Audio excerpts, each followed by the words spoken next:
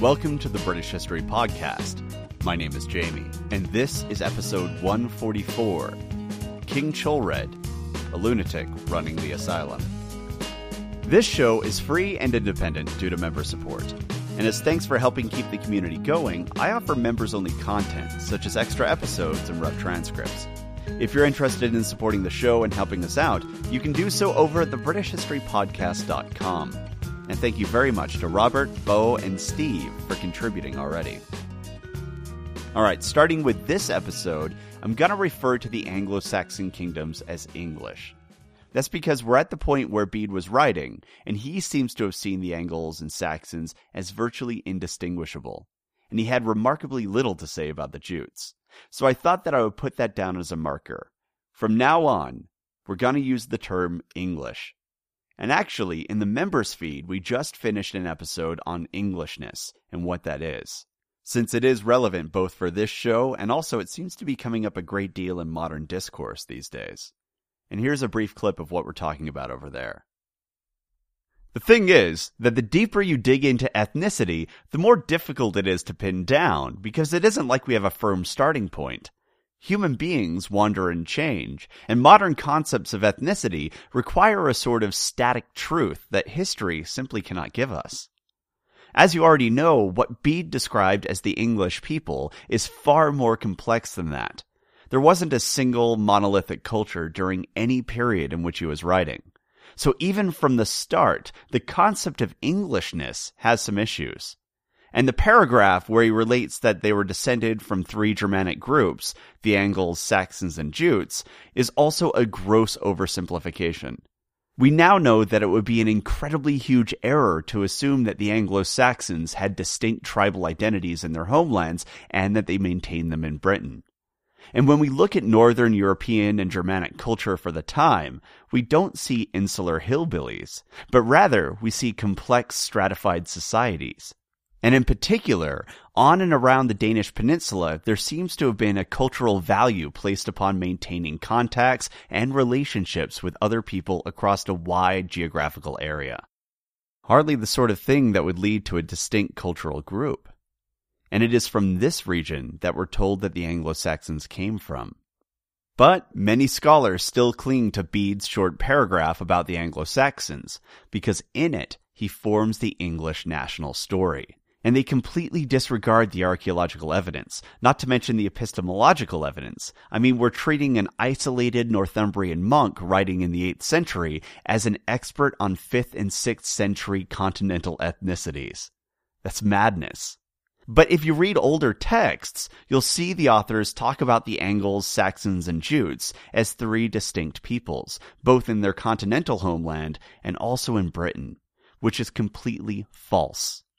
They'll also focus on small variations in style of material culture as a way to try and support this notion that there is an ethnic difference in their settlements, even though archaeologists have long argued that ethnicity and material goods are not linked that strongly. And Kevin Leahy points out that even when looking at individual artifacts, scholars will sometimes overemphasize the Germanic nature of objects, even when they appear far more closely tied to late Roman styles. And that is likely because, as Germanic artifacts, they reinforce the English national story. The same thing happens with other Germanic objects found, where scholars forget that Germanic auxiliaries had come to Britain with Roman legions, starting with the very first invasion by Claudius. The idea that we might have Germanic material goods in Britain is not shocking, and it certainly doesn't require a large-scale invasion. Now, to be clear, I'm not saying that this is a conspiracy or anything of the kind. Rather, I'm saying that these scholars knew the story written by Bede. So they looked for confirmation in the artifacts, rather than letting the artifacts tell their own story. And that is how strong a written record and a national myth can be in the cultural consciousness. However, I think scholars and even narrators on a podcast have a responsibility to discuss the facts with as much objectivity as we can, rather than suspending our disbelief for the sake of a beloved myth. Because that's the issue, isn't it? It's a myth, and we work to maintain it. Not just the story that Bede relates, but also the idea that Englishness is something that's found in the blood, rather than something that society created on its own. But if you start taking it apart, you can't find a single aspect that you can point to and say, that right there is the core indispensable aspect of Englishness. Instead, it's just a soupy collection of vague ideas that provide a sort of security and sense of place. But we have to let go of that if we're going to take a serious look at the history of this era and where the modern English people come from. Now, if you'd like to hear more and find out what the Anglo-Saxons thought of the concept of Englishness, just hop on over to thebritishhistorypodcast.com and sign up for a membership. It's cheap and endorsed by my grandmother. Okay, so recently we've chatted about some cultural matters, and I've also given you a broad overview of the failed dynastic politics of Northumbria and where this is all headed. But we really didn't cover too much of what was going on elsewhere. We hinted at it, but I'm sure you're curious about the other heavy hitter in England, Mercia. As Northumbria lost steam faster than a boy band approaching its 30s, you might be wondering if the Mercians were going through a similar collapse. Well, financially, they seem to be doing pretty well, and based upon charters, it seems that they even had control of London, at least for part of this period, though they probably shouldn't count on that, since London does seem to change hands faster than a mortgage-backed security. But, overall, their economy seemed to be doing pretty okay. Dynastically, though, things seemed a little tense. Much like Northumbria, we've largely been talking about a single family ruling in Mercia for nearly 100 years. The line of Penda. So you would be forgiven if you thought the royal house of Mercia were the Pendengas. But they weren't. Penda was not the founding member of the royal house. The dynasty were the Icklingas. And there were many other nobles active in the Midlands who had a connection to their dynastic founder. And some even had a strong claim. In particular, you had the family of Eowa. Do you remember Eowa? He was the older brother of Penda, who ruled Mercia for a while, and might have shared rule with Penda for a time. So he was a pretty big deal. I mean, Penda and his line didn't even come into their own until Eowa died at the Battle of Mazer Field. So what we're driving at is the line of Penda didn't have the exclusive right to rule, and after nearly 100 years of dominance, it seems that other families wanted to get involved. In particular, the descendants of Eowa thought it was their turn to rule. And King Ceolred, son of Ceolred, recognized this danger. And soon after he took the throne in 709, he exiled the scion of the line of Eowa, a teenager by the name of Aethelbald. Problem solved. Aethelbald couldn't very well rule if he didn't live in the kingdom, and so, outmaneuvered, he retreated to the Fens, along with his supporters. And it was there that he became friends with Saint Guthlac, a name that might sound familiar since he was referenced in the Staffordshire Horde episodes. And this will be a significant friendship in Aethelbald's life. But I want to tell you a little bit about Saint Guthlac, because he is an interesting character. So Guthlac was a Mercian noble, and he lived exactly the sort of life that you would expect a Mercian noble to live. Basically, he was rather violent. Okay, he was a lot violent. Once he reached his teenage years, he gathered a war band of his own, armed them, and then went to war. We're told that he avenged, quote, his grudges on his enemies, and burned their city and ravaged their towns, and widely through the land he made much slaughter, and slew and took from men their goods, end quote. And that's what his own scribe had to say about him. So yeah, he was violent. But he eventually decided to change his ways, and he became a monk at Ripon. You know, St. Wilfrid's monastery. But by the time that Aethelbald had met him, Guthlac had retreated from his monastery, and he was now living as a hermit in the Fens. Now, for those of you who aren't familiar with the Fens, this is a region of East Anglia that, until it was drained, was marshland. So in my mind's eye, the way I imagine this scene is much like Yoda on Dagobah. And worse than that, Guthlac was living in a barrow. A barrow is a mound of earth and stones that's used for burial. And Guthlac had found one that had been partially dug out by treasure hunters, and he decided to call that little Gothic hobbit hole his home. Grim, right? But back to the story. So now Aethelbald had been driven into Guthlac's backyard by King Ceolred. And before you say, why wouldn't you go somewhere nicer? It doesn't look like he had much of a choice. We're told that King Ceolred didn't just drive him into exile. Aethelbald was being pursued. He was literally in hiding in the marshland. So things were not looking good for Aethelbald. He wasn't the king of Mercia, and he wasn't even a noble in Mercia. He was just a homeless guy hanging out in a swamp with a few of his friends, who were probably wondering if they backed the wrong horse. And here's how bad it is. It isn't clear if Aethelbald even had a barrow of his own, or if he had to share Guthlac's.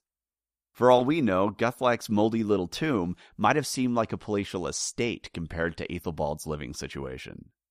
But he had befriended Guthlac, and that was incredibly valuable. And seriously, think about it. If you're an ousted noble from Mercia who has to take refuge in largely uninhabited lands, finding and befriending a Mercian gangster who's living in a tomb and who might have been looking for a new hobby, that's incredibly lucky. And it seems that St. Guthlac was quite sympathetic to Aethelbald's cause. This could have been because Guthlac was also tired of the line of Penda. After all, he had gone into exile himself during the reign of King Ceolred's father, King Aethelred, so maybe he wasn't overly pleased with that line as a whole. Or perhaps he was troubled by how Ceolred gained the throne. Some scholars, such as York, believe that Ceolred might have forced the former king, Ceolred, to abdicate and retire to Rome, and that might have rubbed Guthlac the wrong way. All of that's possible. Personally, though, I suspect it was due to the fact that King Ceolred of Mercia was sort of like King Osred of Northumbria. He was a young king, and he was god-awful. And fun fact, Osred and Ceolred were ruling at the same time. So that's nice. Two of the most powerful kingdoms in England were being ruled by young and terrible kings.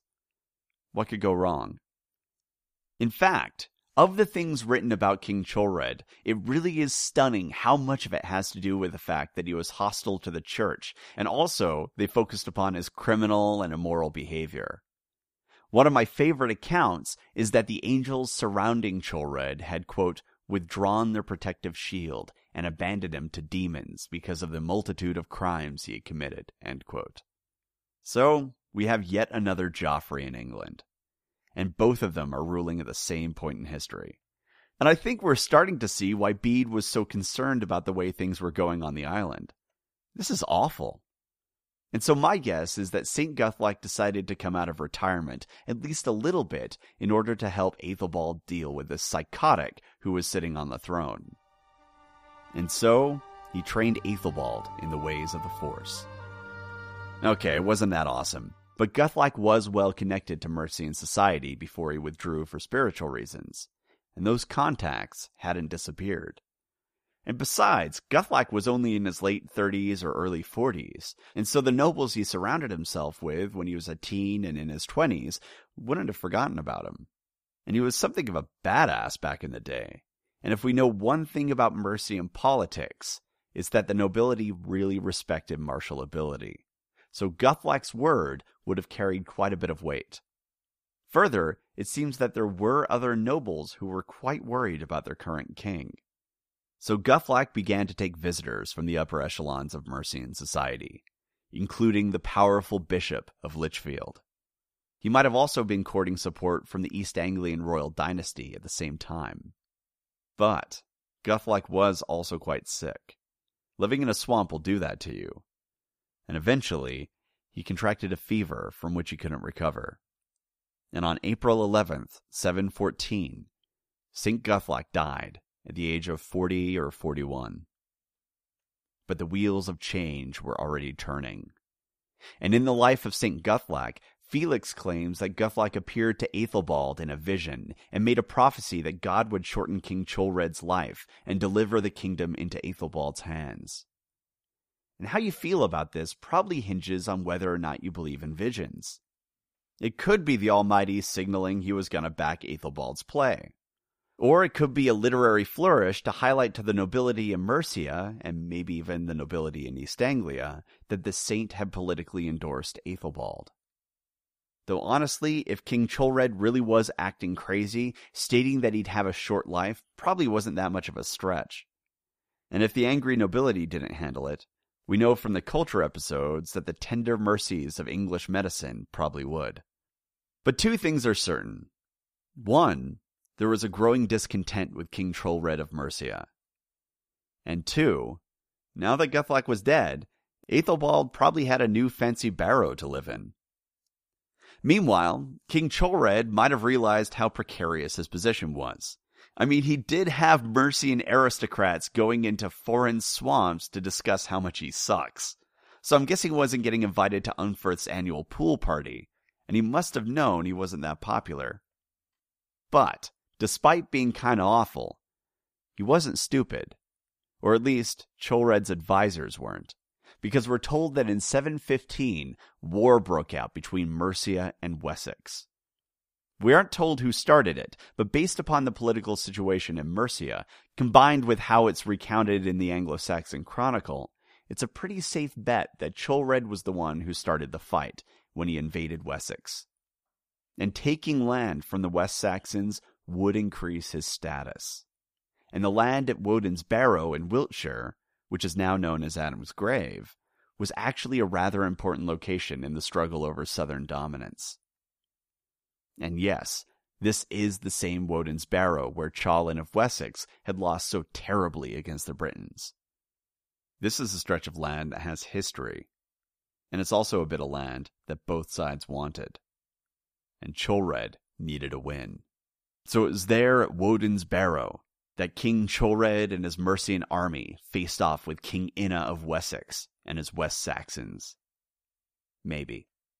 Again, the record is spotty. It's also possible that Mercia and Wessex had joined together to fight the Britons or some other army. It really is hard to say. But what we can say for sure is that there was a big fight at Woden's Barrow, and both Inna and Ceolred were there. And we really aren't told anything else. But consider who's relating this story to us. It's the scribes of Wessex who are compiling the Anglo-Saxon Chronicle. So it's pretty safe to assume that the West Saxons didn't do too well. And depending on who they were fighting, that was either good or bad news for King Ceolred. The takeaway here, though, is that Ceolred was behaving like a king who was politically getting backed into a corner. And so it comes as no surprise that in the following year, in 716, King Ceolred died. And the account of his death is rather rough.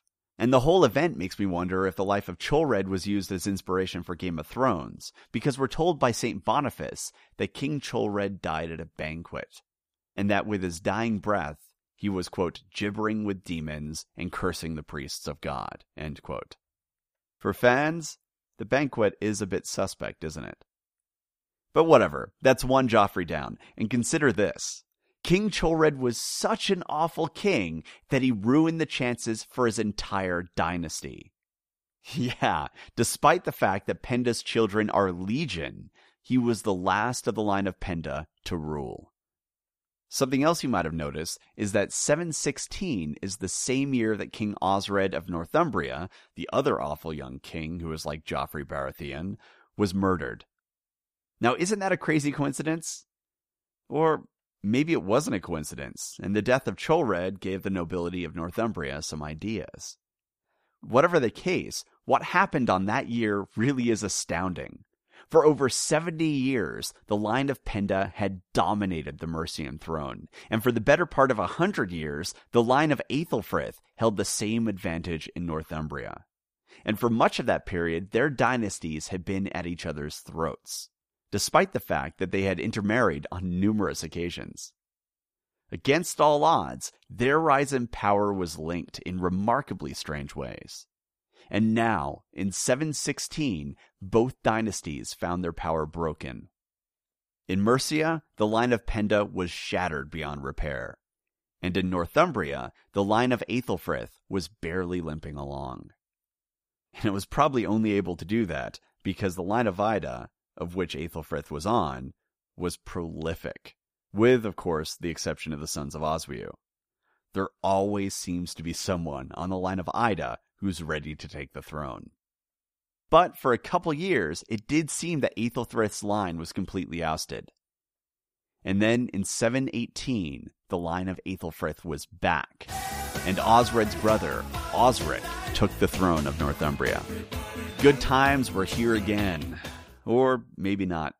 But as you might remember, under Osric's father, King Aldfrith, there were some positive changes in Northumbria. For example, there was an attempt at silver currency in the kingdom. And a moneyed economy is quite useful to the throne, provided, of course, that it's actually used and doesn't get debased by unscrupulous people. And if that's the case, it can allow a kingdom to greatly expand its borders, and maybe even turn into an empire. After all, collecting taxes over a large distance through coins is far easier than collecting taxes through food. But then King Aldfrith died, and Osred took over. And between his rule and his successors, we see a rapid loss of the silver coinage. Not only that, but with King Osred being murdered, and the brief rise and fall of King Ceolred, who was from a different family, it seems pretty clear that the strength of the line of Aethelfrith was shattered, and there were now rival families in Northumbria who wanted to try their luck. So maybe good times weren't here again. For the longest time, Northumbria, at least the upper echelons of Northumbria, had benefited from their kingdom being centralized under an authoritarian dynasty that wielded almost total control. This, in addition to their economic advantages, made the kingdom powerful enough to refuse even the Pope. But now their economy was in tatters. Their political system was fractured, and the kingdom was unstable at best and often racked with major internal strife. This was not good.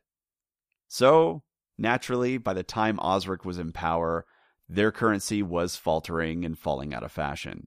And that makes perfect sense. All throughout history, we see examples of coinage vanishing, or at least losing most of its value, when governments start to collapse. And Northumbria was no exception.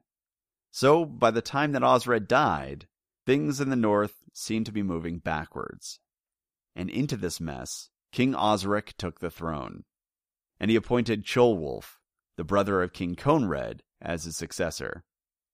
And that, combined with the fact that he ruled from 718 to 729, is pretty much all we know about King Osric. We are truly drifting into a dark period in our history. But something to note is that during the reign of Osric, things in Northumbria didn't improve. And more than that, when Ceolwulf eventually became king, he named his own first cousin as his successor. So the line of Oswiu was being cut out of the halls of power. While we aren't given many details of this era in Northumbrian politics, it's clear that there was a titanic shift in power that was going on, and the family that had dominated the kingdom for over a century was now being pushed into the shadows. But despite the chaos in northern political life, the attention to scholarly pursuits which had begun under the reign of King Aldfrith was continuing to grow. So here we are, in the early 700s, and it's quite clear that Northumbria might not be a place where you'd want to reign, or even walk the halls of power, but it was certainly becoming a major center of learning in the English territories. But for the most part, the real hegemonic movement in England was now coming from the south, not the north. And there was a new king who took the throne of Mercia following the death of Ceolred, and one that would signal a resurgence of Mercian dominance. And that is what we're going to talk about next episode, with the rise of King Aethelbald of Mercia. Okay, if you have any questions, comments, or concerns, you can reach me at thebritishhistorypodcast@gmail.com. We're also on Facebook, Twitter, Tumblr, pretty much everything. And you can find links to all of that at thebritishhistorypodcast.com. All right, thanks for listening.